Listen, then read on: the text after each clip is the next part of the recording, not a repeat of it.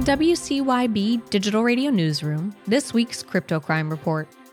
Hackers backed by the Iranian regime broke into the network of a U.S. federal government agency and used that access to install cryptocurrency mining software, Fox Business reports. Officials first noticed evidence of advanced persistent threat activity on the agency's network in April of this year and determined that it had been compromised since at least February.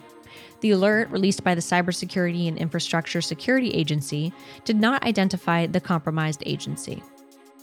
From the Philippine Daily Inquirer, North Korea has stolen more than $1 billion in cryptocurrencies and hard currencies in the past 2 years to fund its nuclear weapons program.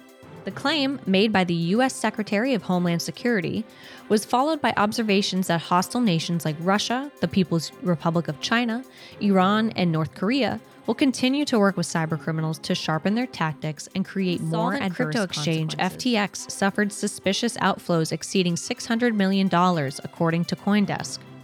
The attack came after FTX and the other 137 firms of Sam Bankman-Fried's crypto conglomerate filed for bankruptcy protection the same day.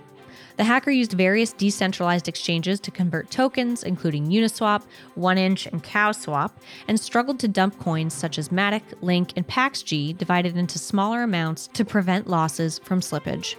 For more crypto crime coverage, visit cryptocrime.com. Reporting for WCYB Digital Radio, I'm Hillary McClure.